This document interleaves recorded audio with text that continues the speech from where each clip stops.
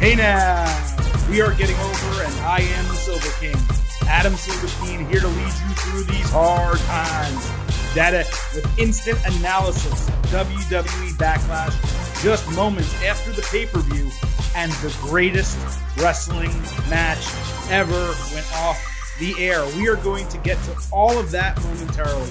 But first, if you want to thank us for jumping on moments after Backlash and doing this show, head on over to Apple Podcasts or wherever you listen to fine audio and drop us that 5-star rating and review. Let us know how much you love the show. Let us know what specifically you like about the show. Allow these ratings to go up, get more, I was going to say eyeballs, but ear holes, listening to the Getting Over Wrestling podcast. Another way you can do that is to follow us on Twitter. Follow the show account at Getting Overcast. For those that do, you know I tweet live during most TV shows and pay-per-views. It's an easy way to send us DM slides, questions for the show. We will get them and we will read them on the air. Joining me today is Chris Vanini, our WWE co-host. You can follow him on Twitter at Chris Vanini. Of course, you can follow the Silver King on Twitter at Silverstein Adam. Now, Chris, for these instant analysis, we haven't done one in a while, but normally what we do is we crack open a beer and we talk about professional wrestling. We save the alcohol for the pay-per-view. But I'm told that you are dry in your house right now, so I'm going with ice cold water. What about you? I am going with lemon lime Gatorade. Okay, classic choice. Yeah, during the whole quarantine, I just haven't gone to the store a ton. Haven't felt the need to grab some beer. So I realized, you brought this up before we started recording. Yeah. And I realized I didn't actually have anything in my fridge. And now I realize I'm going to have to get some next time I go to the store. I would make the argument that the quarantine is the best reason to be finding and purchasing alcohol. I'll tell you what I've been doing. Some breweries have been doing curbside pickup. Some other craft beer establishments have as well. I had a great, what was it called? Nutter Cup. Nutter Cup. It was a chocolate peanut butter porter earlier today. Really damn good beer. But no, listen, lemon lime is the classic Gatorade. I don't think it's really Gatorade unless it gives you that phlegm at the back of your throat after you're finished drinking the entire bottle. And lemon lime most certainly does that. It's the only one I like. I guess orange was okay from the classics, but like the fruit punch, some of those, the grape, I was never really into any of that. Yeah, I'm a big either like the light blue frost or lemon lime. Lemon lime has been my go-to since college, and it was kind of my post-hangover drink the next morning. I found out that kind of did the best for me, and so that's kind of been my go-to ever since. The two drinks I remember from middle school are lemon lime Gatorade, and this one will probably date me, but Crystal Clear Pepsi. I'm a Coke guy. I don't drink a lot of soda. I really don't drink soda much at all, but if I ever do, it's Coke products. However, Crystal Clear Pepsi, they promoted the hell out of it. And I just liked the fact, I guess, that it tasted exactly like Pepsi, but was clear. But I was all about that back in the day. I've never had that. I think I'm a little bit younger than you too, so it may not have been in my range. That's shocking, but they do occasionally re-release it. So if you see it in a food store, I don't know what you have where you are. For me, it's Publix. You should definitely get it. They have a 20 ounce. They have some cans. I should. I'm a big Pepsi guy. I don't grab a lot of. I call it pop from the store. That's soda. I live in Texas. They call it Coke now. So I've asked for a pop at Whataburger, and they don't know what the heck I'm talking about. So I'm still adjusting, but it'll always be pop. I don't think I can accept pop. Coke, fine. Soda, whatever. But soda's really, I guess, what I go for. But pop, it just always sounds strange to me. What doesn't sound strange to me is greatest wrestling match ever. It did for weeks. It doesn't now, even though, we'll argue whether it actually lived up exactly to that billing. But let us get into our instant analysis of WWE Backlash. We are here, honestly, legitimately, just minutes after the show went off the air. I did take a poll pre-show of our Twitter audience. It showed 45% of you guys expected a B show, 43 expected a C show. So that's 88%. Everyone else was in A, D, or F range. Coming out of the show, 56% said B, 20% said A, and 20% said C. So to me, that means for many of you, this show exceeded expectations, man. And I can tell you, for me, especially at the start of the show, Chris, I was getting pretty down on it. I saw someone messaged me, and I'm sorry I don't have your name here.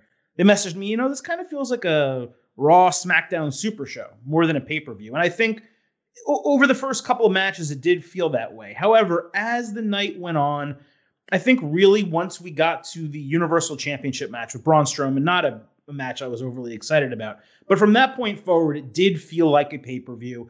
And I think my opinion of it goes back to the opinion I had of Money in the Bank and the opinion I had of WrestleMania, which is WWE is really trying. Whether you loved it, liked it, or hated it, you have to admit WWE is trying to do something different and trying to give fans a good show. And I, for one, appreciate that. Yeah, I think that's the best way to put it. They're really putting in an effort here, and they had that writer change at the end of last week, and so we'll see how things feel moving forward. But they're trying some different things. They're really pushing certain guys, new guys in different spots. And when I look at the show, when you have 2 title matches and a non-title main event, really how you feel about it's going to come down to those 3 matches. And at least the last 2, really, I thought is what we will remember this show about, and why I think it had a pretty good review from the fans. And that's what you want. You want a show to close strong. Every single time, your final 2 matches, your co-main events, you want those to deliver. The rest of the show can be mediocre to bad, but if those 2 matches come through like they did tonight, in my opinion, then you ultimately have a good show. And, before we get to the matches themselves, I just kind of want to give a shout out to 2 specific people. One, to whoever does the WWE set, because look, I'm not saying the Backlash set was crazy great or anything, but what we have seen is the Performance Center transition from a gym. And I've been there multiple times, 3 or 4 times, and it is black mats and black rings and really not much going on. The big ass fan, literally, it's what it's called, in the ceiling. And that is the extent of what that place has to offer. They have put in video boards and smoke and lasers, and they have really transformed the Performance Center into a legitimate studio for wrestling. And they allowed the on-air product. If you look at the first Empty Arena show and you look at Backlash, the difference is shocking. It's legitimately startling. So shout out to whoever's in charge of that for doing a great job. And the other person I wanted to give a shout out to is Samoa Joe. I thought, look, we've talked about Samoa Joe on commentary a couple times, during the length of this podcast, its existence, and we like him, right? We thought he was a needed addition to the table when he kind of came back into wrestling. It was like, oh, great, I'm glad that Joe's wrestling again, but he was pretty damn good on commentary, while he was there. But this fits. It's right. Samoa Joe is a superstar doing color commentary. He was the best performing person on the mic all night long. The way that he kept in character, wrestling character, coming out of the Intercontinental Championship package, where he basically told AJ congratulations and told him to go, enjoy it with his family, and then stared at the camera, basically saying, "Hi, Wendy," was hysterical. And then the way he called the main event, the greatest wrestling match ever, He called it, he made it feel like it was the greatest wrestling match ever. So, man, I want Samoa Joe in the ring. I love the way he has performed his entire WWE career. But if you told me for some reason he was never going to be cleared again and he was going to do commentary forever, I can see him in that chair for 15, 20 years doing an absolutely incredible job.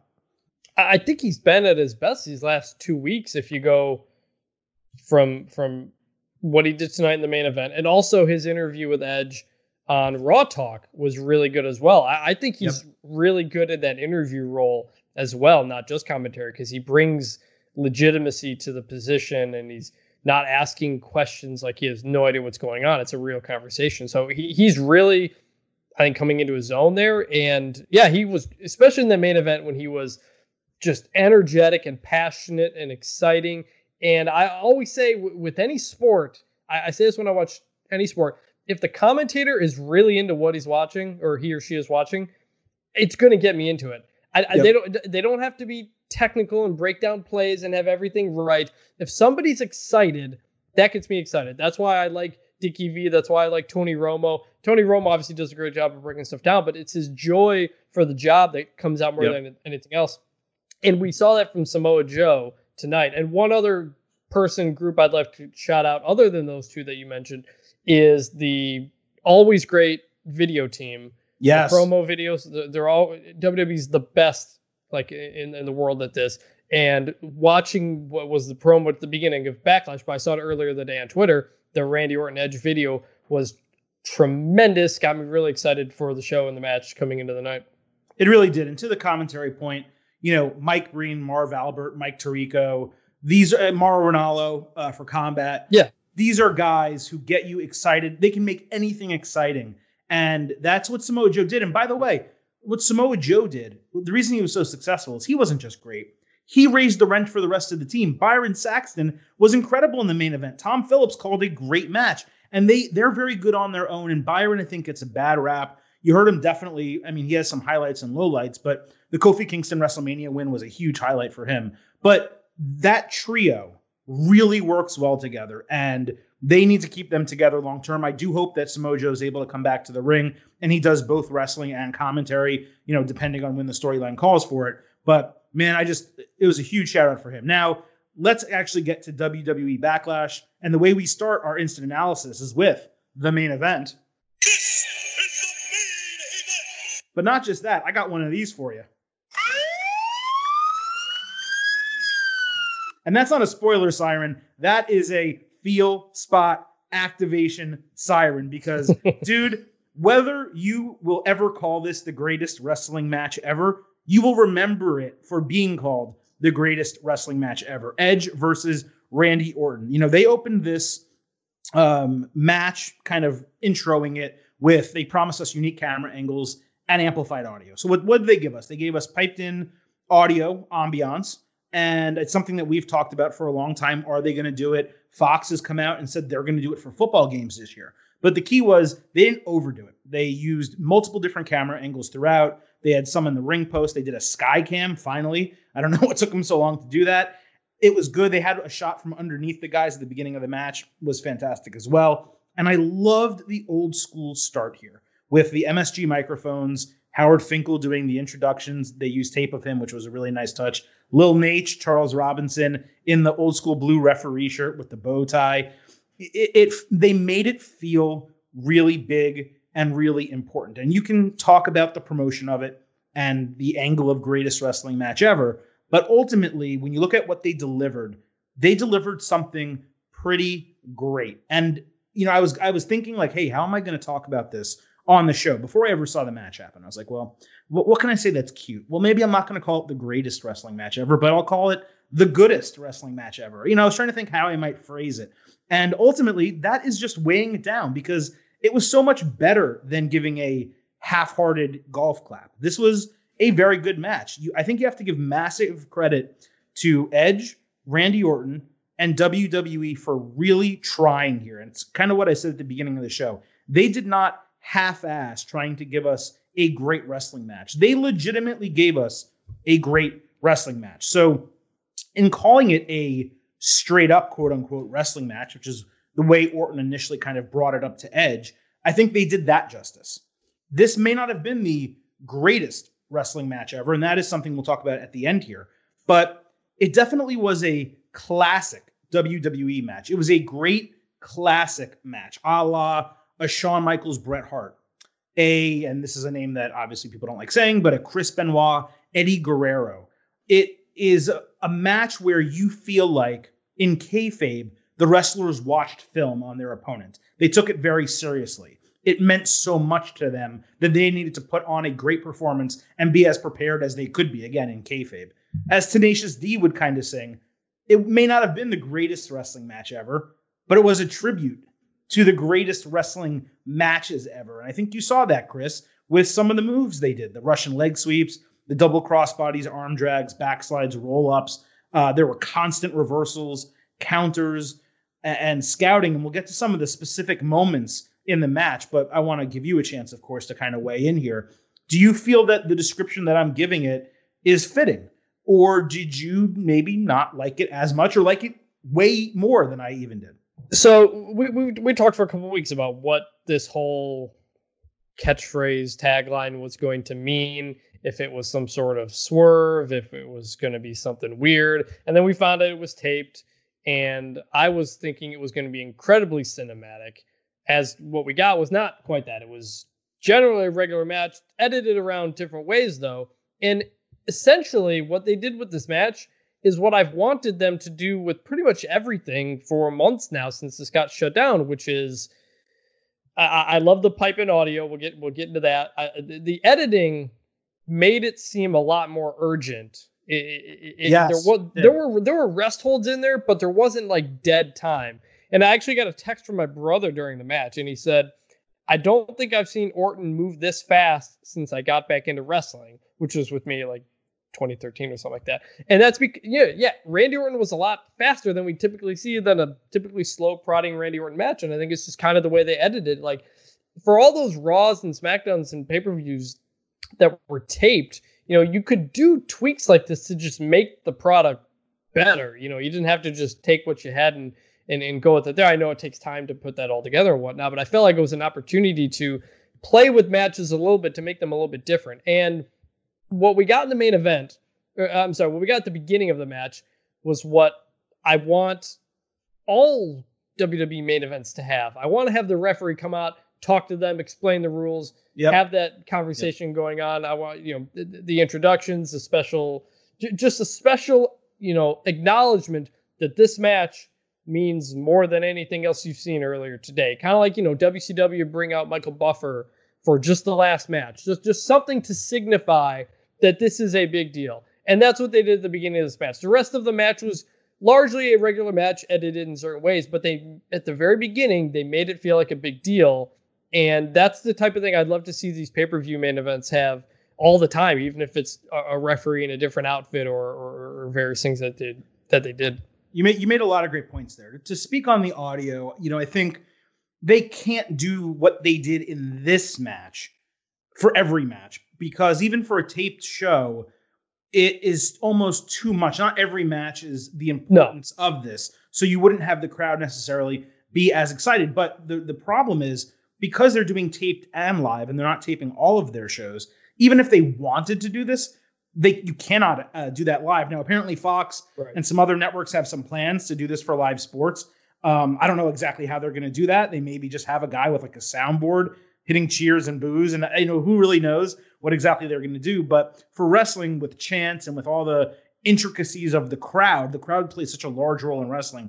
It is difficult. I think what we talked about a lot at the beginning of all of this was some type of ambiance, right? For me, it was always like an audio track, not necessarily fans, but like a beat, like kind of like you'd have in a movie, like what they did for the Boneyard match, some type of rock music or, just a beat or something like that, where it's taking the silence off the screen. But what they did here successfully with that audio was they mixed it with what was actually happening in the arena. They didn't give us multiple holy shit chants. They didn't give us the crowd screaming at the top of their lungs. They just gave us waves of excitement and then calm and then booing and then cheering. And it was a little distracting in the first 5 or 10 minutes, but very quickly I got over it and stopped thinking about it, and it enhanced the match for me. And go ahead. No, go ahead. Yeah, no, it really helped in those big moments. It made this feel like a bigger match. It sometimes felt like they were in a big stadium or a big arena with a crowd that's in it. Before the shutdown, we'd have so many WWE shows where by the main event, the crowd's just dead and there's nothing there. And it was a reminder that it was a reminder how much a crowd adds to a match, even if it's a fake crowd. It really made the match. I don't think it was done in a hokey type of way either. Like at the beginning of the match, you weren't sure if they were going to make it kind of hokey or not, and they didn't. And I think the audio really added to the big moments, and it, for a match that I thought was too long, it kept me going. Interesting. So I did not think it was too long, but before I get to that, I do want to just mention one other thing that you talked about, which were the intros. NXT does that. For their title matches, they introduce them that way. Not the main event every time, but the title matches. I do agree, though, every main event should have a real-life boxing type of introduction. That's really what you want. But WWE did do this, actually, at Night of Champions, or whatever they call that, Clash of Champions, Night of Champions, I forget. But the last time they did that show, which I think was maybe December or something like that, they did this for every single title match, and it made the matches feel more important. The crowd got excited at the start of the match rather than it kind of just happening and then getting excited for the finish. So And that was a very good pay-per-view. So I do think that there is something to be said. You don't necessarily need to do it for every match, but at least the world title matches, the two men's and the two women's, should have that gravitas of the lights coming down, spotlights on the performers, the announcer introducing both of them, and then putting the title on the line. So, that did mean a lot to me. Now, to kind of go through what we saw in this match, I'm just going to point out a couple major highlights. We had the Three Amigos, the back-to-back, obviously in a tribute to Eddie Guerrero. We had a Flair Steamboat spot where Orton did the Steamboat dropkick and Flair did the chops, of course, with woo in the background and everything, which was great. They even referenced Okada Omega with Edge catching a dropkick from Randy Orton and turning it into a powerbomb. They did the Edgecution, the Edge-O-Matic. Edge did the Unprettier from Christian. And they called it that, too. And they called it that. There was the Angle Slam, the Pedigree, the Rock Bottom. There was a tease for the Sharpshooter Educator. And there were a couple of Anti-Venoms as well. So both guys reached back into their past catalog, their friends' finishers.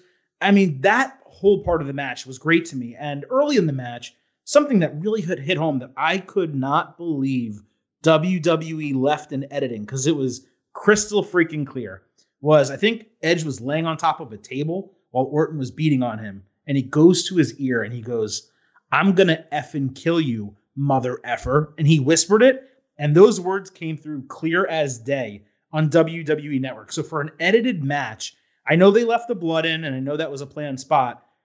But man, I was just shocked that they left two F words in there. I don't care who said them. If anyone ever is going to, it's Randy. But I was shocked that they did it. I absolutely loved it, and it popped me. So then let's get to the finish of this match, right? So Randy Orton finally hits the RKO. We get a kick out. Edge counters an attempted punt kick with a spear, then hits another. Orton kicks out of two spears. Orton then caught a flying Edge with another RKO for another kick out. So you're working towards this finish, right? And by the time all of that happens, you're really thinking to yourself, how are they going to finish the match in a satisfying way without just another third RKO or a third spear? And what I thought they did was genius, because Randy Orton is the clear heel. Both guys put on a great match. They both proved they were equals. So what's the differentiator? The differentiator is Randy Orton being the piece of shit character that he always has been. Low blow, bringing back the punt kick, which they have not done in this the concussion CTE era in a very long time. And then he gets the 1-2-3 as the heel. I also thought it was hysterical, Chris, that what's Randy Orton been talking about on Twitter? He's been saying, hey, you know what? I don't need to do leg slaps like those guys in NXT to have a great match. That's exactly what I was going to say. And he finishes the match with a loud-ass leg slap for the punt kick. So I laughed at that. I thought it popped me. And then to sell it, to really freaking sell it, he leans over a dead, sprawled out Edge on the canvas, and he says, "Go home, be with Beth, be with your daughter, and tell all three of them that Uncle Randy says hi." So Chris, look, people can say it's pre-taped, so it doesn't matter how good the match was. They can tear it apart for there being too many finishers and too gimmicky and whatever. But as I said at the beginning, they promised the greatest wrestling match ever. And of course, we knew we weren't going to get that. So as long as you weren't expecting that, if you did anything other than love this match, I can't align with you, because I was 100% entertained. I can tell you, dude, that if this was not a pre-taped match, if this was just a match that was delivered live on television, it would have been a 5-star match. And that is a massive compliment. Not that my grade matters, but to say that something is a 5-star match means that it goes in an echelon with very few other matches, at least in my world. And again, it was pre-taped, so I'm not necessarily giving it that, but it would have gotten it. And I just think it was incredible. Yeah, I'd probably give it like 4.5, but I going back to the leg slap thing, not only that, but the constant false finishes. Of course, yeah. I could only think of Randy Orton's like doing an NXT match here as well. They're just really leaning into all that stuff, and it in some ways it felt like a tribute to wrestling. In a lot of ways, the Firefly Funhouse did as well, in different ways. And right. I think that's an interesting way to kind of look at different ways they've done some of these pre-taped matches, even though the Funhouse wasn't a match. But I thought it was too long. It wasn't too long like the Last Man Standing match was too long though. Oh God, yeah. That thing dragged. I was getting bored. I was losing interest. I didn't necessarily lose interest, but there were a couple times I was like, all right, I'm kind of ready for this to kind of end here. And then the crowd helped. It was a lot different than the Last Man Standing when it was just nonstop grunting and whacking for 45 minutes. This was crowd. There was excitement. There was a lot going on. It's not that I thought it was too long that it took much away from the match, but it was just felt like too long that I don't know if I can go back and watch this whole thing again. So I am going to hit the spoiler alert siren again. I'm going to hit the siren. Once you hear the end of the siren, if you hit the 30-second skip, you will not be spoiled. I promise you. Just a very quick spoiler alert.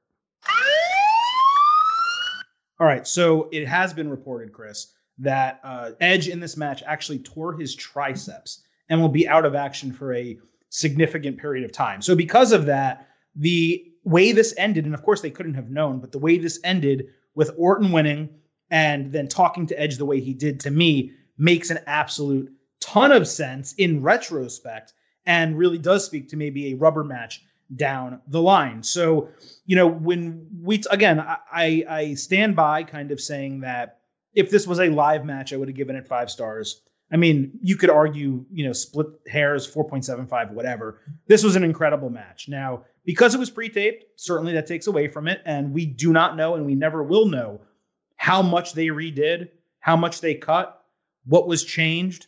That is all stuff that, WWE has it, but I don't ever think we're going to see the director's cut, of this match or the real tape, the raw tape, I should say. Release the McMahon cut. Yeah, the McMahon cut or the Kevin Dunn cut. So I don't think we'll ever see that. So for me, I have to take stock on what I saw.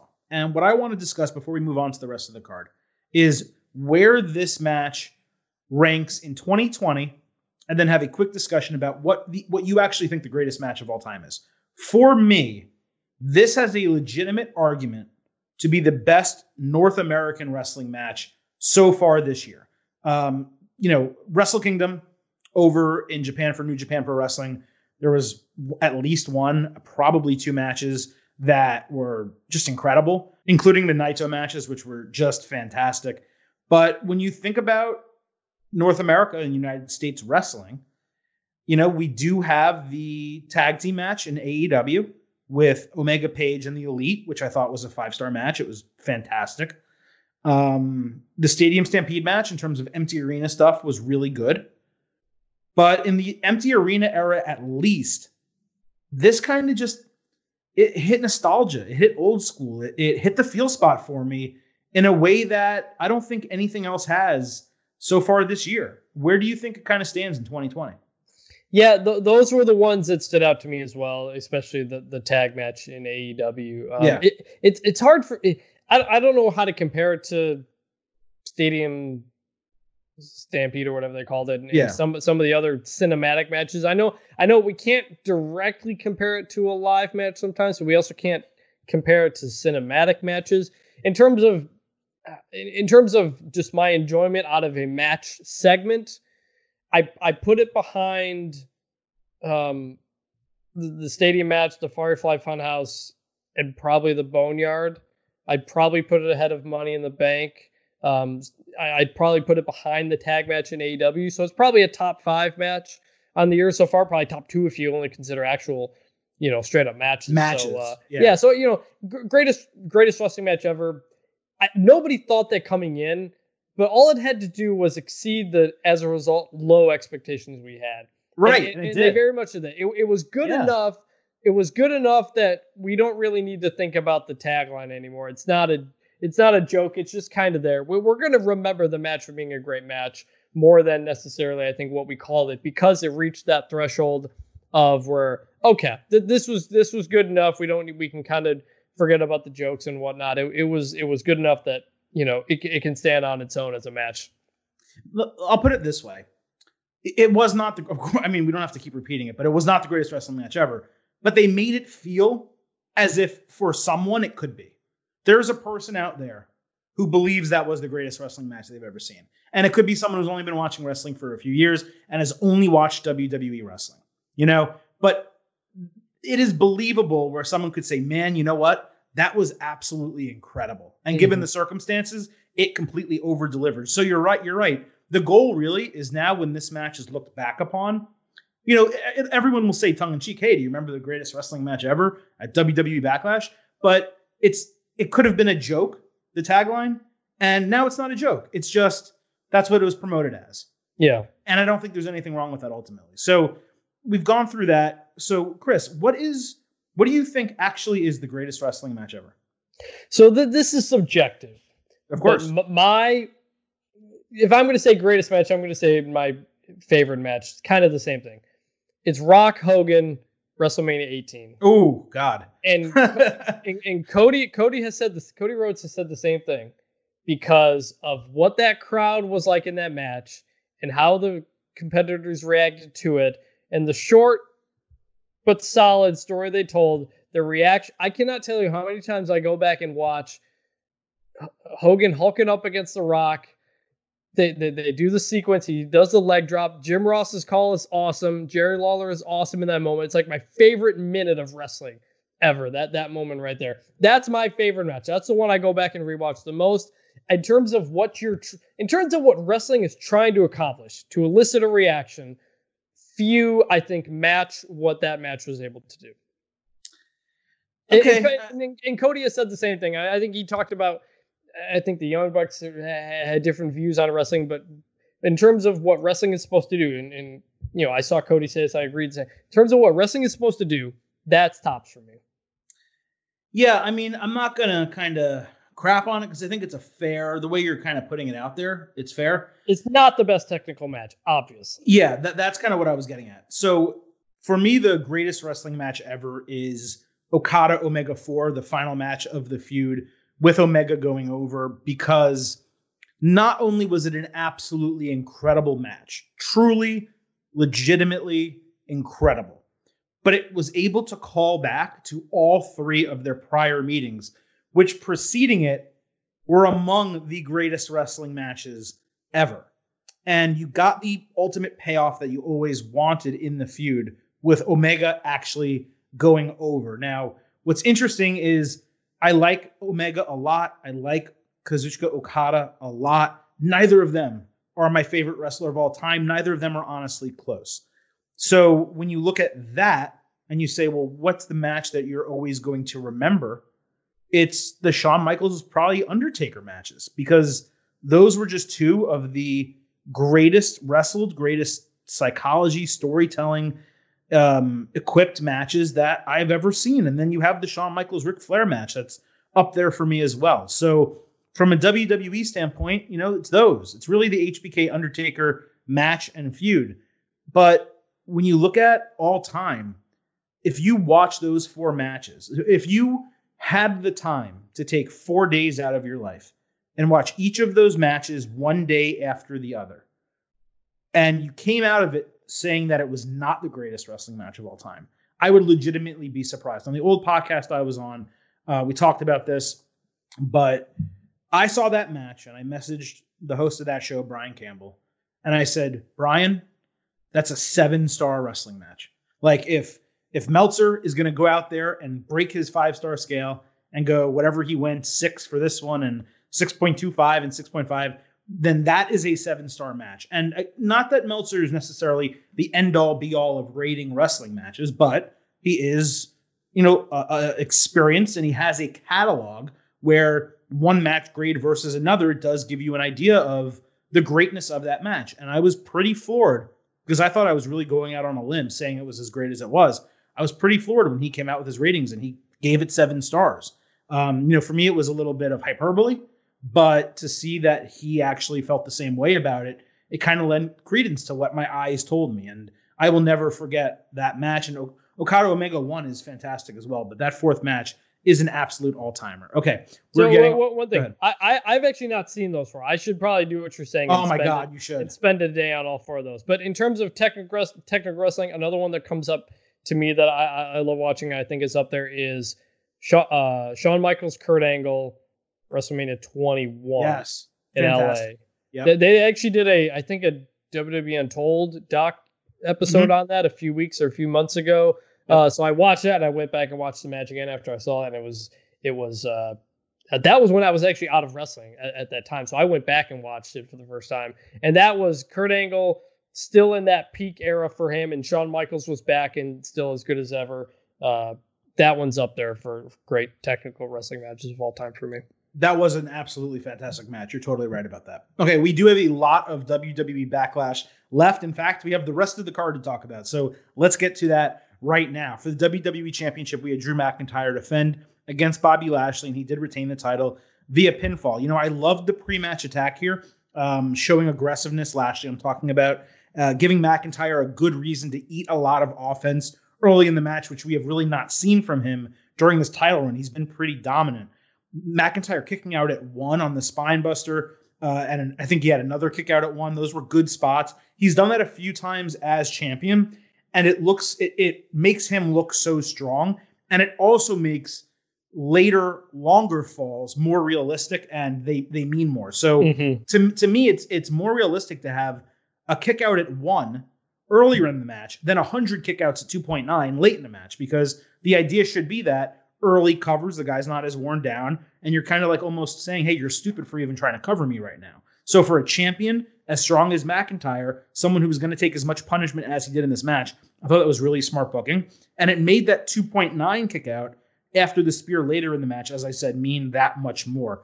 It was great to see this also, Chris, be more than just a power match. There were submission attempts by both guys, counters. I believe there was a superplex for McIntyre, a couple of kip-ups. Now, anyone who listened, of course, to our Ultimate preview knows that the Silver King kind of predicted the finish here. Not that, again, it wasn't a crazy prediction, but having Lana come out, interfere, cost Lashley the opportunity.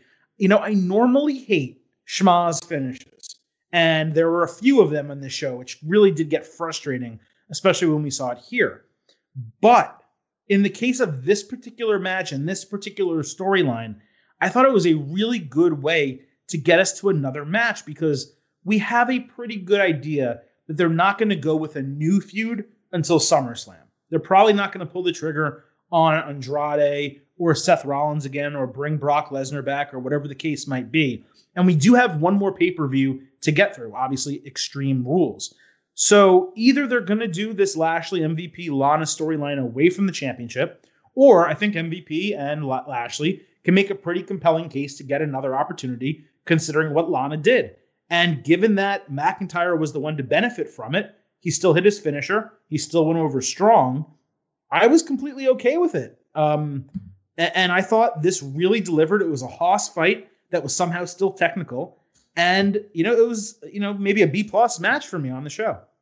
I love this match. I only had this slightly below the main event.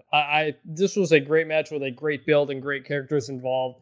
And yeah, you don't like a schmaz finish, but you can swallow it and accept it when you know it means you're gonna get another one of these. Like, you know, WWE is really, really bad at understanding how to extend stories or how to end stories. They kind of go back to the same couple of things, and this is another one of them. But it was a great match. I'm excited to see another one from them. It felt like McIntyre just survived that match.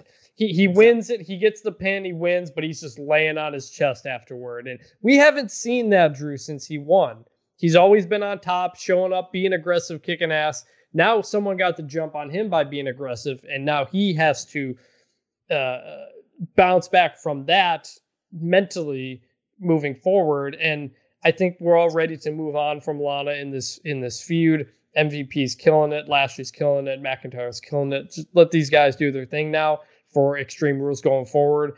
It makes sense that Drew is such an aggressive, like I said, aggressive champion who's always looking for a fight, that it makes perfect sense that if Lashley and MVP ask for a rematch, he'll give it to them, because that's what he's been doing as a character. I think it all fits great, and I'm excited to see where it goes. Yeah, and MVP, you know, being that mic man for Lashley, he's really convincing. So not that Drew is not playing a stupid babyface by any means. Right. He's not someone who's going to get fooled, but at the same time, he could be coerced into something that maybe he even feels he doesn't want to do. And McIntyre sold the story after the match by looking into the camera, breaking the fourth wall, and saying, hey, Lashley's got some baggage that is weighing him down, and it cost him this match, right? So Lashley has something immediately to pounce on. Say, yeah, I'm getting rid of that baggage. Maybe even, you know, I think July 19th is the pay-per-view, so it's almost It's at least 4 weeks. It might be 5. I don't know how the months are working right now. Again, it's late. But they may even be able to spend a week of kind of Lashley and Lana breaking up and kind of ending that situation or figuring out a way to get out of that. And then maybe 2 weeks from now, Drew says, look, I'm happy to give you another match, but man, you got to earn it. You got to have a number one contender match. Someone else steps up, they fight, Lashley wins, and now he gets a rematch. So look, that match was so good. I want to see it again. And I think what they're giving us is they're saying, hey, you know what, you're going to get a rematch here. And I'm totally fine with that. All right, Universal Championship. We had Braun Strowman defending against The Miz and Morrison and winning and retaining his title via pinfall. Now, man, going into this, I had 0.0. I don't know why I'm saying it when I can just play it. 0.0 interest whatsoever in this and Braun Strowman, etc. But I do actually have a couple positives here. Number one, Braun Strowman's new entrance is sick. I mean, they actually put effort into giving him awesome animation. The smoke coming out, not just the sides of the Titantron, but the top of it. It made him feel like a big deal and a world champion. And I know they did it on SmackDown also, but I wish they would have actually saved it for the pay-per-view. I don't know why they did it on SmackDown. But B, it's something that WWE needs to do more to make their champions feel more important. Even Apollo Crews getting new entrance music. It's like, oh, they're actually putting some stock into him and some effort. So I do appreciate that. The only thing I hope is that they don't go overboard by saying the Strowman Express. I love the visual. I love the visual, the audio, all works great. Just don't beat that nickname into the ground because Braun Strowman is perfect. Oh, dude, he's going to do the thing around the ring and Cole is going to... It's the Strowman Express coming through just like it's boss time. You know he's going to do it. Yep. I mean, he's going to. So there was a big botch in the middle of the match where Strowman was, I think, expecting a knee and instead Morrison did a kick, or it was vice versa, and he just flopped in the middle of the ring. That kind of sucked. The match was mediocre as expected. It was nothing to write home about. But Strowman retaining was obviously the right decision. And the finish, given the stipulation, was pretty smart. With, I think, Miz pulling Morrison off and then realizing how stupid he was to do that. After they basically both hit their finishers, they probably could have won the title. So ultimately, I thought the finish was good enough to get me to say this wasn't a total piece of crap. So we had talked about why they weren't explaining how only one of them is going to win the title or how that's going to work, and they eventually did before this match. Before earlier in the show, they explained that only one of them wins, and I think it worked out because it planted the seed of doubt in their heads late enough in the process that Miz pulling Morrison off of the cover, it made sense because he was still processing this. I liked how he put Morrison back on too. Right. He realized the error. Yeah, he realized the error and tried to make up for it. It wasn't just he stood there with his hands on his head and they got in an argument and then it was over. No, he tried to make up for it. He kind of it felt authentic, like what a real person would do. So I think it worked out in that sense. I still think it was nonsense to have a handicap match for the Universal Championship, of course. And this whole feud has been kind of whatever. But I liked the music video; it was funny. I generally like Miz and Morrison; they're just not in the best situations for whatever reason. I'm curious if this leads to a breakup because I think Morrison's been really killing it. He could do a singles run as well, but it was fine for what it was at the pay-per-view. But I kind of hope this is the end of it. So we have a DM slide from Daniel Greer at Daniel Greer. He says, book the damn territory. Who does Strowman go into a feud with now? Is it too early for The Fiend? I'm actually going to give that to you, Chris. What do you think? So I don't think this is going to happen, but I would like to see Sheamus next. Maybe get just like a one-off 1 month feud and maybe Jeff Hardy cost him the match or something like that, and then they get back into Sheamus Hardy because Sheamus Hardy hasn't clicked yet. It's been a little weird, but Sheamus gets the win here.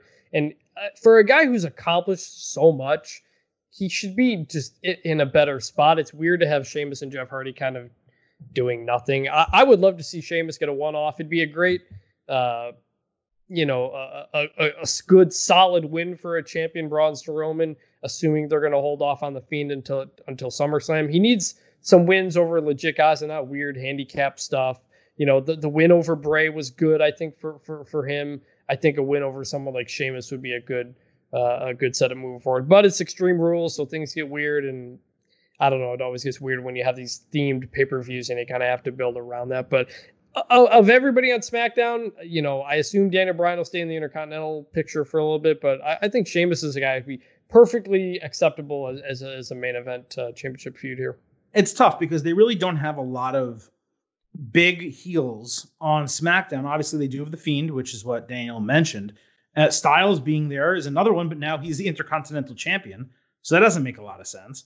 I think Sheamus is going to stay with Jeff Hardy. We'll talk about that in a moment. So I'm kind of leaning towards maybe a Shinsuke Nakamura, kind of saying, hey, you took my Intercontinental title. I beat you once before. We beat you as a group, obviously with Sami Zayn. I should get a shot and kind of going after him. I don't know how they would accomplish that, considering, Nakamura only does so much speaking in his mouthpiece now. Sami Zayn is not there. The other option, although it kind of seems like he's doing something else, would be King Corbin. And I know people are sick of King Corbin, getting main events and getting a lot of featured time. But this is the type of role that you want him to be in. You want him to kind of try to make Braun's life a living hell, and Braun to not maybe squash him, but kick the hell out of him in a pay-per-view match at Extreme Rules as a tied over feud until we get to SummerSlam. I do think, to answer Daniel's question, I do think it's too early for The Fiend. I think you want The Fiend to come back right ahead of SummerSlam, your big pay-per-view, and to take the title off Braun Strowman. I think that needs to happen. But I don't want him to come back at Extreme Rules. That's shooting your shot. It's blowing the proverbial load too early. So for me, I think I would stick with King Corbin, or if you can make it work, a Nakamura. That's kind of where I would lean. Yeah, Corbin makes sense, but it's nothing I'd be like interested or excited to. But that's the thing. It's the storylines. Same with Nakamura. He's just he's obviously better than he is, but it hasn't been working for a while. And I don't know. I feel like another big guy, beat a Bray Wyatt, beat a Sheamus, would only, I think, enhance Braun. I don't know if it makes sense in terms of what Sheamus and Hardy are doing, but if you're trying to make Braun look big and strong going into whatever's next, I think Sheamus would be the best guy to put him over. Sheamus would certainly be the option to do that. You're right, but I just don't think they're there yet, unfortunately. And we can talk about that now. Sheamus going over Jeff Hardy in a singles match via pinfall after 2 bro kicks. I wish they had worked into the storyline. I was thinking about this in the intro to the match. Sheamus does those Celtic Warrior workouts, right? On YouTube, it's a big thing that he does. Yeah. And the whole storyline is about Jeff being a druggie or a recovered drug addict and alcoholic and all this stuff. And it just felt so natural to me that you'd have Sheamus say, look, the Celtic Warrior workouts, I'm the picture of health. I make the most of my opportunities. I do all this stuff. And you've wasted the prime of your career by ruining your health and getting sick. And, you have not just mental, but physical illnesses and all that stuff. I was just surprised that they didn't actually take his real life, because they did it with Jeff. Sheamus would legitimately be opposed to someone being like this, because that's what he's all about, clean living and working out and eating right and all that type of stuff. So it just felt wrong or weird to me that they didn't go in that direction. But in terms of the match itself, I thought it was booked really well. Hardy took a beating throughout the entire thing. Sheamus certainly did not let up really at any point.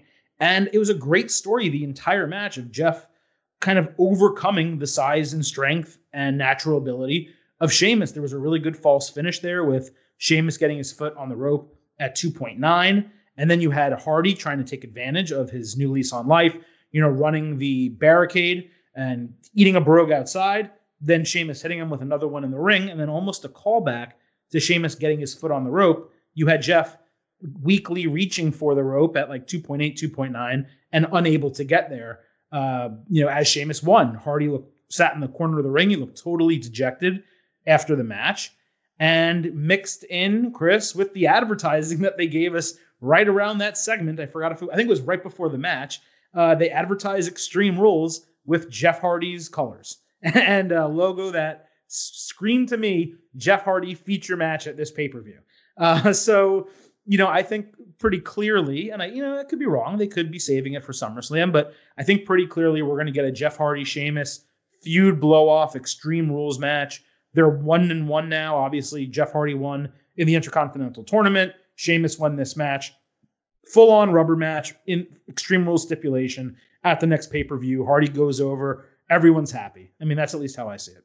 Yeah, I mean, it makes sense. That's why I can see why it would continue forward. Obviously, the heel coming on top in that storyline and just moving on doesn't totally make sense, but you do what you got to do. Also, I like that they've changed the Extreme Rules pay-per-view. I hate when they reuse logos over and over again, and it's good to see a new one. The only problem is they put the WWE logo right in the middle of it. It kind of looks like Utream Rules. The X is harder to see than the W's that are in there, so it's a little weird there. But yeah, you're right about the Hardy Co's. The match was a little weird. I don't know if it was Jeff fell weird a couple of times. One time when he got tossed. Mm-hmm. One time when he kind of fell off the top rope turnbuckle after Sheamus hit the ropes. Kind of just weird how it played out. But the match was fine. It was what it was.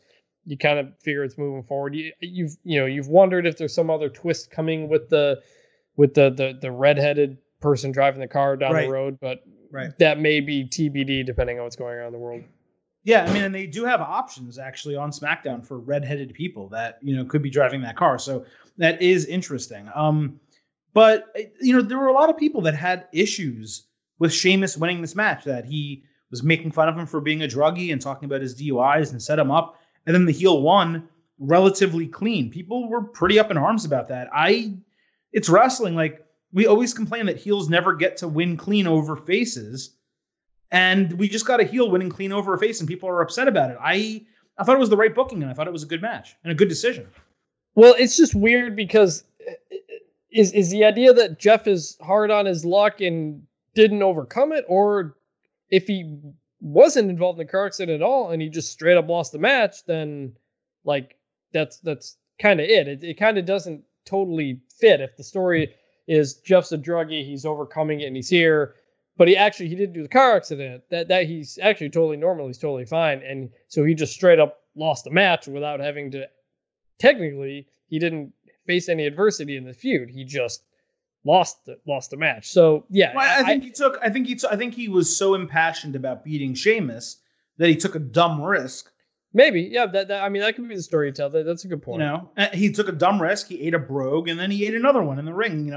It to me it was a pretty clear, clean finish. And you have Jeff come out basically booking the territory, of course, and kind of say, "Look, I got in my head. I needed to beat you so bad. You screwed with me. Yeah, Sheamus, you won. You didn't just win the match. You got into my head. You changed things. But I'm going to make you pay because I'm going to do whatever it takes to take you out. And I challenge you to an Extreme Rules match at Extreme Rules." I mean, it's wrestling. Yeah, I mean, as someone who loves heels looking strong, this actually kind of felt like the situation where there should have been some, questionable things done by the heel in order to get the win, because that's kind of what this whole feud is technically based off of, which is the heel doing shady things to somebody else. So I think it would actually fit in this case. No, I mean, that's a completely fair opinion to have. But, for me, give me a heel looking strong and I complain about it. Like I said, I'm not going to complain about it. I want Sheamus in the main event feud here, but that's fine. Okay. Women's tag team title match, Bayley and Sasha Banks defending against the Iconics and Bliss and Cross, and Banks pinned Alexa Bliss via really good small package roll up for the 1, 2, 3. I loved the start of this match where you had both of them being interviewed in Gorilla, and then Sasha Banks walks away expecting both of them to leave and go to their entrances, and Bayley stays and cuts a second promo. I thought that was really smart and unique, and not something we've really seen. And as Nick Z at NZannyBony93 pointed out in a DM to me, the match started weird because I found myself on multiple occasions in the first 5 minutes of the match having little idea who was actually in the ring, because all 6 women were wearing black. And I think even Billie Kay may have had a highlight in her hair that kind of made her look like Sasha a little bit. Outside of, I think it was Nikki Cross having some pink lettering on her back or something like that, you really struggled at times to tell the women apart during the match. And it actually kind of bothered me in the early going. That said, I thought the match was solid, all things considered. I love when triple threat tag teams, we actually talked about this on the preview, when you have a triple threat match, Yes. and they can all tag their own partner as opposed to the BS where you have 6 people in a match, but only 2 can be in there at any given time. I think that's stupid. So that made the match fast-paced and exciting. I think, as we've talked about on the show, the Iconics continue to improve every single time they're in the ring. And I tweeted this, but not only was the finish smart with Sasha Banks is peaking right now. Ever since she returned in 2019 and she started that feud with Becky Lynch, she has been incredibly athletic, smooth, creative, inventive. I'm finding this to be the absolute best work of Sasha Banks' entire career. And they finished the match, Chris, and this is a true stat, with Sasha Banks defending the title via pinfall or submission for the first time in her entire career on the main roster. Wait, is that really true? That is 100% accurate. Most of Sasha's reigns, she's lost the title on her first defense. And other times that she's defended it, it's been via DQ or countout or something like that. So the first time that she has won a match by pinfall or submission to defend and retain a title, absolutely freaking incredible. But she won the titles in this feud. She's now the reason that they were defended for the first time. And it's leading us to, look, you guys know the Bayley Sasha Banks thing. It's maybe my favorite storyline in WWE right now. And it's leading to eventually them losing the title because Bayley gets pinned. And that further driving a wedge between them. So I know I'm getting off course on this match, Chris, and I'm sorry. But match, good. Storyline work, Sasha Banks, great. Yeah, you just took out what I was going to say, which was, it was Sasha is carrying Bayley here after weeks of Bayley putting Sasha in positions that she didn't want to be in, and it's going to come to a head at some point when something goes wrong. And this continues to be a well-told long-term story that, again, hopefully they pull the trigger on this time, but so far it has been really well done. For sure. Now, something that you can't really say was really well done is the Raw Women's Championship match between Asuka and Nia Jax that ended in a double countout. And you know what? Before I even talk about the match, Mark at 0. 0.0. And you know none of it has to do with Asuka because Asuka is the greatest. What makes Nia Jax particularly dangerous is her lack of strength.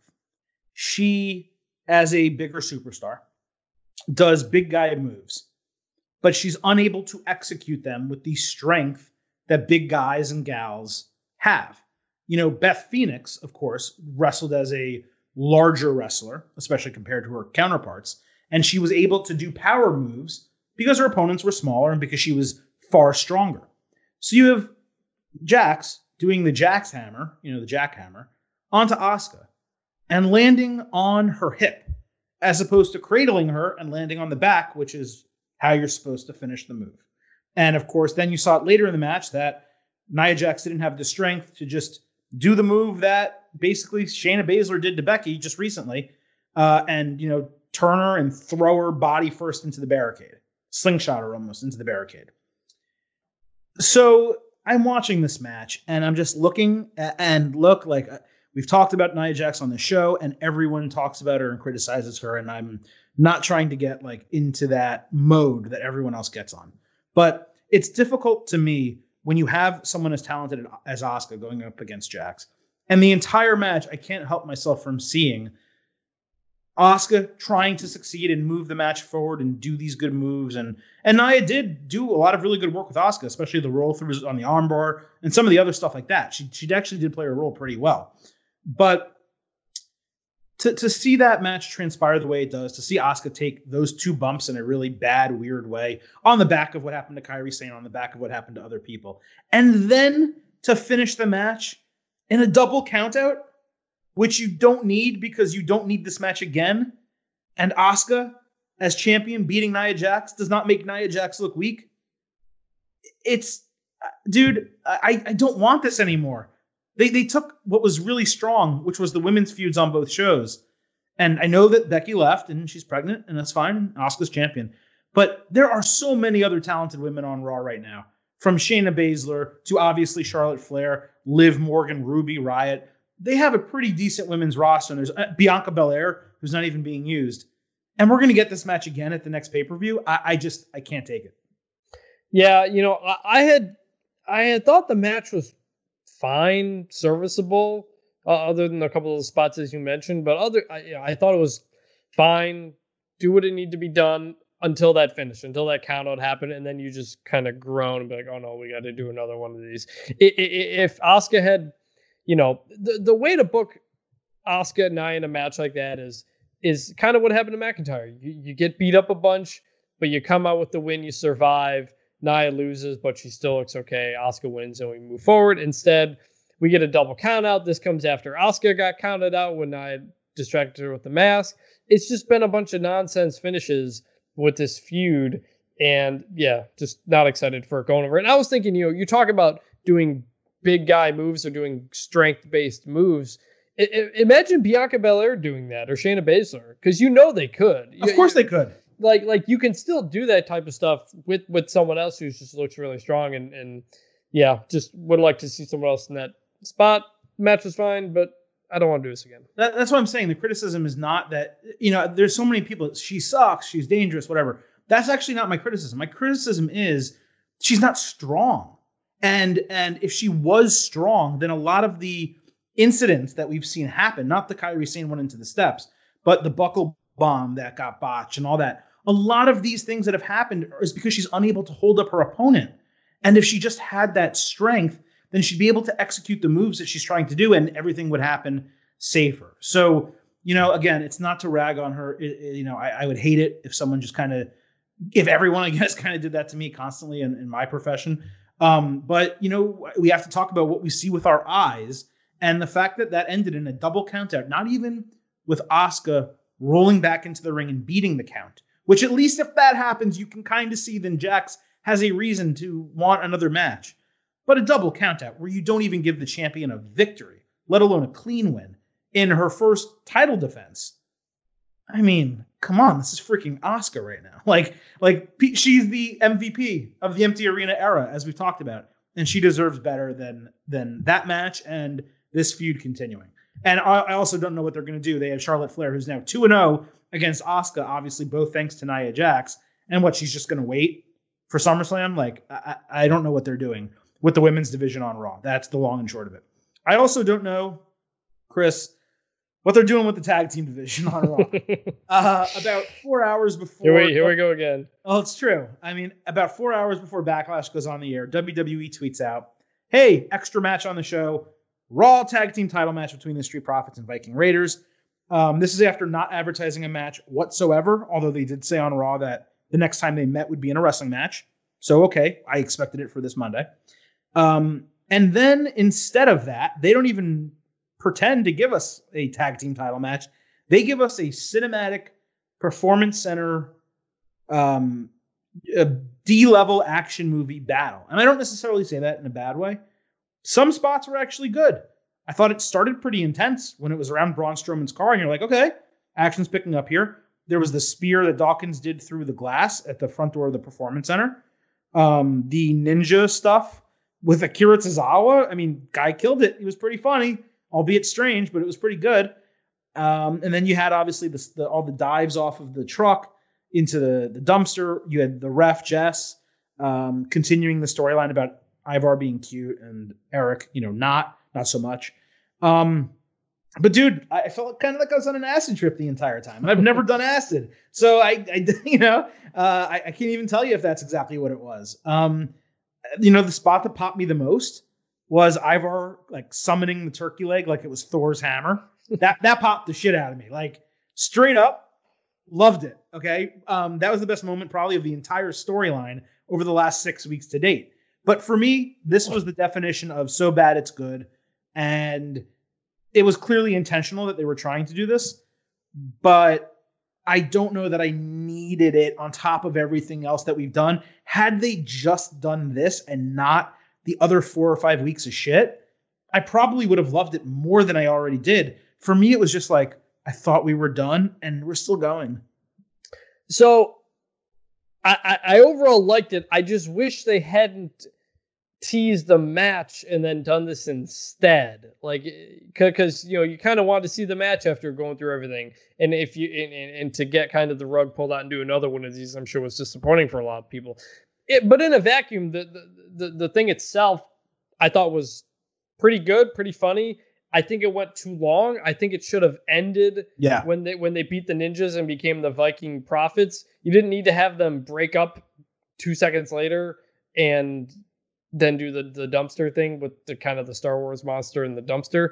I think you could have saved that for like tomorrow or the next week or whatever. If I don't know how long they're going to keep doing this, but I thought I thought them teaming up was a fun way to just kind of would have been a good way to end it.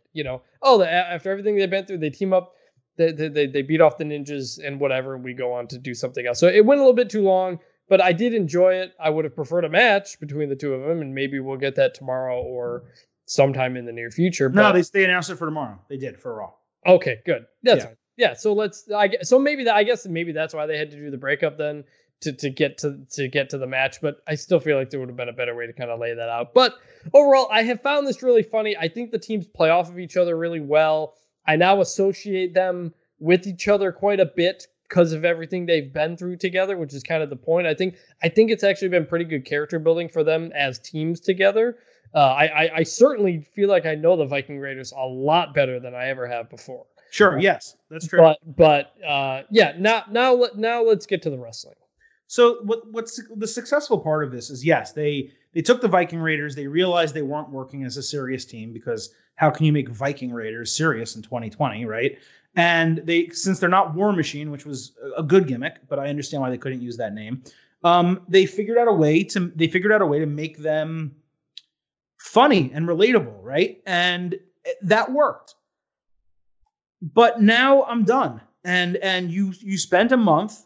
You figured out a way not to tell a stupid storyline where they keep interfering in each other's matches, and they have singles matches between all four guys, and it's monotonous, and it's whatever WWE always does with tag team feuds. They figured out a way to go beyond that. And you didn't have to like it, and I did not like it most of the time. But ultimately, the end goal is we now have a Raw tag team title match on Raw Monday night. And even though I didn't love the advertising and pulling the rug out from under and all that stuff, I think the point was to advertise this match saying, hey, these guys, we're finally going to get it. The tag team title match. Knowing that they were going to give us obviously something different, and then saying, hey, that match that you really wanted to see, well, this show that's losing ratings, you're going to be able to watch it on that show tomorrow night. I think that was ultimately the goal, and I can't necessarily fault them for it. I saw people getting up in arms about it. Look, WWE, WCW, other promotions forever have advertised matches, not delivered them, and then given them to you at a later date for storyline reasons. I am not going to get upset that a, undercard title match, which is what the Raw titles are right now, on a C-level pay-per-view was not delivered. One that they announced 4 hours before showtime. That is not why I am not going to get upset over that. It's not worth it. Also, did you see Dax from FTR seem to something else? Yeah, like he tweets like, "Yes, I know," and "Yes, I'm glad we're not there anymore," or something like that. Like basically, yeah. Like pull your freaking head out of your ass, dude. First of all, yes, I do believe people were tweeting at him, "Oh, look how stupid the tag teams are here. You guys are so much better off." And okay, that is probably true. Yes. Tag team wrestling right now in AEW is better than it is in WWE across the board. And there's no question about that. But for him to kind of like come out and like, Mr. All High and Mighty kind of saying it the way he did, pull the stick out of your ass. That's kind of what I would say. Like I know before the Revival left, they did the icy hot stuff. And that was stupid. That was stupid. There was nothing to that. It was dumb. Absolutely ridiculous. I think this whole month between these two teams was a lot better for the reasons I said, and that at least we got to know them as characters. They established something, and now, yes, let's move forward. But this wasn't some cheap, stupid thing Vince McMahon thinks is funny from like the 1960s or something like that. Like, you can say what you will about how WWE used the Revival, but they used them a lot better than they talk about WWE using them. The biggest issue that the Revival says they had with WWE, and it's accurate and it's true, is that WWE did not put enough importance on tag team wrestling, didn't feature it enough for all the great tag teams that WWE does legitimately have. And the titles meant nothing. Yeah, they never gave them a lot of time. The titles meant absolutely nothing. All that's true. But what's also true is the Revival had a lot of really good matches in WWE. And they had a number of title runs where they were able to defend them in solid feuds against teams like the New Day and the Usos and other really quality teams. I mean, not even counting their incredible run in NXT. So, yes, is the tag team picture better in AEW? Of course it is. Not even a question. Their tag teams, the way they're booked, the way they're featured, so far has been better, although it's not in the main event as much as they promised it would be. But for him to kind of go out and say what he did tonight because of that segment, it just felt so unnecessary. And it's like, okay, let me pick the absolute worst thing and shit on it, as opposed to, hey, what if they had a tear down New Day Usos match? Is he going to come tweet? That's what I've always wanted from WWE. No, he's not. So I just thought it was a low blow pot shot that was unnecessary. Yeah, I think it was more kind of a reaction to people kind of tweeting at him and kind of, it is what it is. Everybody's moved on. Yeah, and we should move on to, because that's not what this is about. Well, let's finish up with the United States Championship. Apollo Crews defending against Andrade in the kickoff show. Man, again, I understand now why the Raw Tag Team title match was not in the kickoff show, despite them advertising it late. That's what would have made sense, but because it wasn't the match, totally get it. United States Championship, you don't have the IC title being defended. You don't have either tag team title being defended. Obviously, you had the women. It kind of felt like, you know what? Why don't you just give us a singles match of some type on the kickoff show and put this on the main show and let the show go. It went 3 hours. Let it go 3.5, 3:15, whatever the hell you want. Because this was a good match. Crews retained with a spinning sit-down powerbomb. That after he hit his kind of new finisher with the standing shooting star and the standing moonsault. Despite Paul Heyman being gone, which again is a topic we're going to talk about on Tuesday's show, talking about WWE, we'll find out how much actually changes on Raw. They could have pulled the trigger here and said, you know what? Crews was a Heyman guy and Andrade's a Vince guy, and we're going to switch it. And I thought that was a possibility, despite it being an unlikely one. But to see Apollo Crews defend here, get another win, clean basically, kind of, over Andrade. I know there was a little bit of interference with Garza and Owens and whatever. I thought it was a good opening match. Got me excited for the show. And I kind of like that they're going with Crews here. Yeah, I wish Andrade didn't win that number one contender match, because yeah, me too. He's lost so many times in the past month now. No, in the past 3 months. Well, I mean, like, even, when he had the title and he loses twice to Drew, then he loses here and keeps losing. Like, just have Garza pin Owens and get the number one contender and then do this match here. Like, it was just so unnecessary to do it for a kickoff match, to have Andrade lose another match. If they go, they have to go Garza Andrade as a tag team now, because how are you supposed to take Andrade seriously as a singles wrestler right now? It's just been this match, right? It should have either been on the main show or not happened at all. I kind of lean toward not happened at all, or just do a Crews Open challenge and have some random person come out and just do a match. I just did not need to see this happen again, Andrade, and it's just. I like Crews. I think it's a great thing moving forward. I think doing a U.S. Open challenge is a great way to help him more than continuing to beat the same couple of guys over and over. Yeah, no, I agree. I do think it's time that Andrade moves forward. We did talk about it, where now that he's done with this mid-card, you have two options. You can put him in the tag team situation. They need tag teams, and him and Garza would be great. Or you make him a contender for McIntyre, and you build him up towards that. You can't though right now. Not after what he's gone through over the past month. It's going to take a while before he gets. I thought that's what was going to happen. I thought, maybe he drops the title and he immediately moves into that. But with what he's had happen over the past month, it's going to be tough. I don't know, man. They turned around. Need to buy it into it. They turned around Bobby Lashley pretty quick into a main event contender. I think you got 2 months before SummerSlam. My dog's just walking all over the floor here in case you guys were hearing that. You got 2 months until SummerSlam, basically. So, while you have Drew kind of doing what he's doing, you have Andrade go through and beat some faces and start taking names, beat Owens, beat a couple other guys, and kind of work his way into a situation where he can then be in a number one contendership match. He wins that, and he's got Drew at Mania. I'm not saying they're going to go in that direction. I kind of think it's going to be, I kind of unfortunately think they're going to call Lesnar back to kind of come back for SummerSlam. I may have said Mania a second ago. It is late. But if it's not Lesnar, it kind of seems pretty clear that we might be going with Rollins Mysterio at SummerSlam, assuming they don't pull that trigger at Extreme Rules.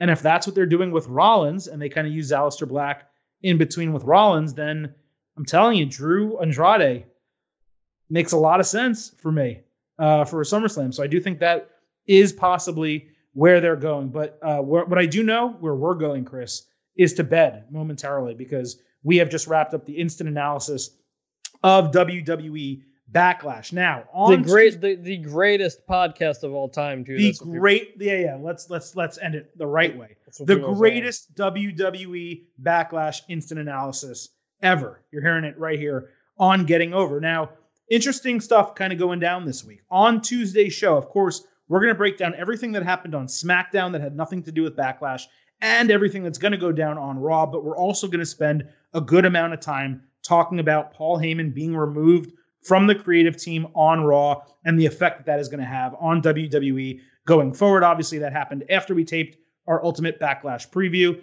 and I believe it even happened after or maybe right as I was taping the AEW and NXT show, which is on Thursday. If you didn't listen to that yet, still green. Those shows haven't happened again. So go ahead and listen to that. Those ratings, I think, were just a couple thousand away from each other. So pretty big week for NXT, getting pretty close to AEW. But Chris, appreciate you joining me to break down everything that went down in WWE Backlash. Again, folks, you've listened all the way through the show already. Head on over to Apple Podcasts, 5-star rating and review. It's that time of year. Summer's approaching. You're going to be at the pool. You're going to be barbecuing. You're going to be going to the Apple Podcast app and dropping a 5-star review for the Getting Over Wrestling podcast. Don't forget to follow the show on Twitter at Getting Overcast. Don't forget to follow Chris. He's a good man at Chris Vanini. And you can follow me, the Silver King, at Silverstein Adam. Now it's time for us to say goodbye. But before we do that, I have one other person that wants to say something to you. Elizabeth, come on out here, man. I mean, we got something going that's really big, don't we? Yeah. Look in the video scope right now and tell them about Macho Madness. Tell them how strong it is and tell them where we're going, yeah. We into the Twilight Zone, yeah. And Hulk Hogan's got no chance, does he? No. Does anybody have a chance against the Macho Man, Randy Savage? Am I the greatest wrestler, past, present, and future that ever lived? Yes, you are. Okay, now say goodbye. Say goodbye. Bye. Okay, now get out of here. That's a little rough, Randy. Yeah, but it is rough. Yeah, wrestling is a rough sport. And I am the roughest one in the sport. I am the #1 wrestler in the world today. Tell Hulk Hogan that. I will. I thank you, Randy Savage. And thank you all for listening. Bye for now.